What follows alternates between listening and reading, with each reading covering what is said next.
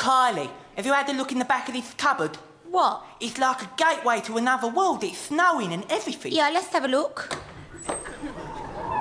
Blimey, look at that. Right, you see that lamppost? Yeah? Do you think I can bend it? Like, Daryl, you haven't been here 5 minutes and he's already trying to trace the place. Yeah, what's that? Welcome to Narnia, children. Who the hell are you? My name is Mr. Tumnus. Like, more to the point, man, what the hell are you? I'm a faun. Half man, half goat. So that must mean, like, you know, either like your mum and dad. You're also fawns. Yeah, but like, what about their parents? Fawns? Look, man, at some stage one of your human ancestors, like, done it with a goat. Yes.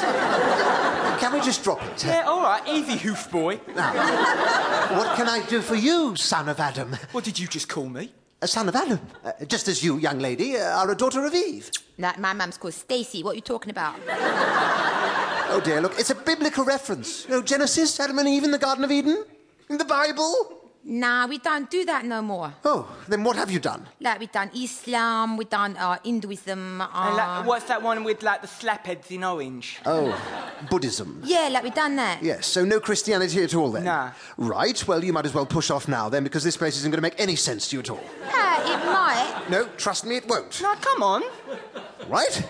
Do you know anything about the substitutionary atonement of Jesus Christ on the cross? No. No, then Aslan's just going to piss you off, quite frankly, isn't it? Plus, this world is mainly designed for public school children. Why? Because they're too innocent and polite to snigger at the fact that we have characters called Mr. and Mrs. Beaver. Yes, I told you so, didn't I? Yeah, but we're quite familiar with the public school system. Like, we've both seen Hogwarts and Harry Potter. That place is full of witches. They'll be up against the wall come the revolution. Take a pill, goat boy. You're just jealous because they're selling more books than you. No, I'm not. Julie, I really think we should talk. Then take your hands out your pockets and look me in the eye.